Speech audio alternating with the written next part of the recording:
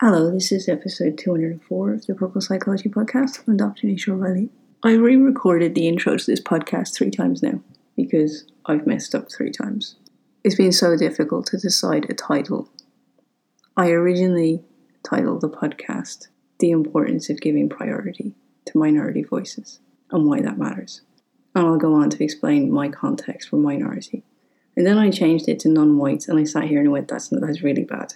I've just made it even worse. And I'm talking this out because I've made mistakes. And I don't actually know at this point what to title the podcast. It's about giving priority to people who are not white. And so we don't create polarization. And I'm happy with the rest of the podcast. I'm just not happy with the title. So I'm recording this podcast in Ireland. And of course, I've recorded it from an Irish perspective out of habit. But it's not really habit because when I record these podcasts, I think about the people I'm working with. And in an Irish context, I work with black students who are literally the only black person in the whole school and in the whole area. And they travel to another city for another single black person there to do the braiding on their hair. So that was my context for minority. But obviously in a global context, people who are not white are not in a minority. Generational patterns I talk about, I feel are still accurate, and I got that part right because I was thinking about them in the context of the people I actually work with. This is a conversation and a theme that I've been seeing for a while on social media, and one that I think is very hard for everyone to get to in their head and to actually feel in reality in practical terms. Why it's so important to give the extra encouragement, the pause, the space for minorities to speak up, and to understand why that's needed. So I'm going to try and ground this in a practical example. I found myself regressing to a space where I used to find it very difficult to speak. It was similar to jumping off a cliff to talk. I was taken back to that sense of not belonging in the room. I spoke about this in the podcast on the Red Sea, the place that I was in. And while jumping off the cliff to speak, I explained my reference pain, my panic, my feeling 14 again, but knowing the gap between that person and the person I am now.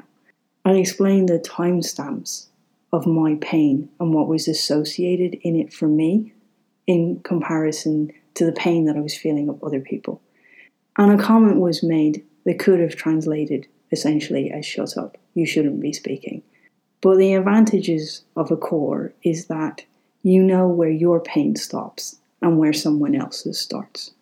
There was a moment, of course, where I asked myself, why does my pain matter less? I didn't have to jump off the cliff to speak. I didn't do it for me. I did it to open up the space, ironically. I can chat here constructively without having a panic attack. I can write and I can show my vulnerability to my own soul tribe. So we have to see the bigger picture. And I've been plotting out a literacy workshop in my head that I might give. And I wanted to explain the minority impact. And so this is how I might do it. Because I think this is a practical example for people to put themselves in the space and to understand the difference between my pain and somebody else's pain. When I was 6 or 7, I was convinced in school that I was worthless, that I was stupid. I never shared with my parents at home what was happening, despite the fact that I was very close to them. I lived a kind of a Jekyll and Hyde situation, and I actually explained this to a reporter when I was in college. I explained how I was one person in school who could do nothing, and I was another person at home who could do everything, and everything was possible. And on the last day that I left school at 18, I no longer needed to be the other person anymore. But when I was 6 and 7, I was convinced that I had let my parents down by not being able to do the one thing that was expected of me, to be able to read and write like the rest of the class. And I felt so bad about myself that I was knocked down by a car one day on the way home.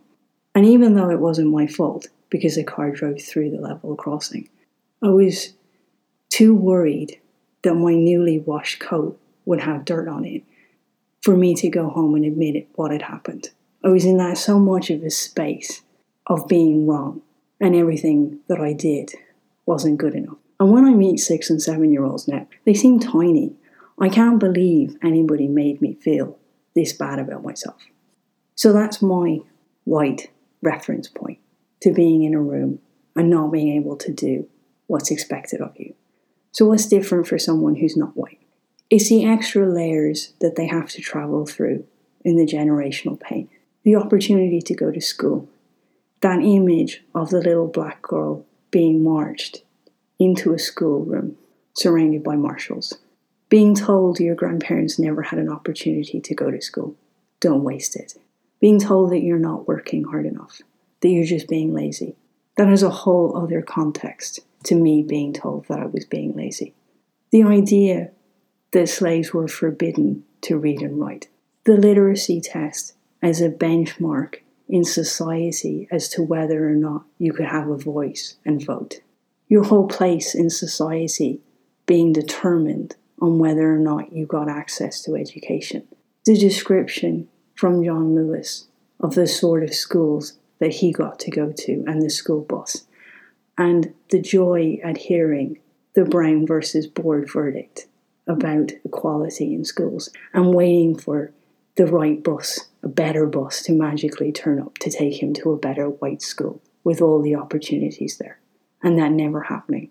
The description in Michelle Obama's book of when she seemed more educated than her cousins and spoke differently, and that being taboo within her set. And I've had the same conversation with African Irish students in Ireland being judged by their African friends for having too posh a voice. The description in Barack Obama's book going back through his father's life and how his grandfather learned to read and write and started to wear white people's clothes and was rejected by his whole family for making that transition. Now, with all of that, you've arrived into school and you can't learn to read and write. You can't take the opportunity that you've been given that others have never had access to. How much worse do you feel?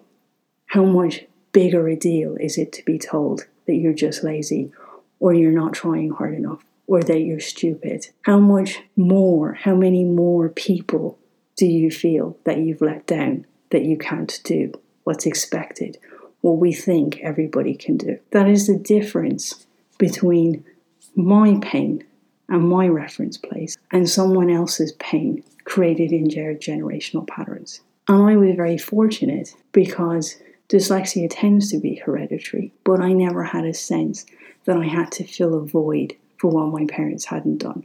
They feel very content in who they are despite having never finished school. So no matter what I did, when we got to a certain point, when they realized that I was being bullied in school by the teachers, they were able to eradicate those expectations and those warped realities that were being presented to me. We have to be able to stand in awareness of our own pain, in a place of security, to not react to someone else's, to understand why people make comments that may hurt you and not overreact to them. But we have to be able to have empathy with someone else's journey. When we feel secure, we don't have polarization, because in secureness, you can't overreact to someone else. You can't cause them harm. You can't belittle them. It doesn't matter if I'm blue and have a 5-pronged fork out of the top of my head. I'm accepted in the fullness of who I am and my reference place.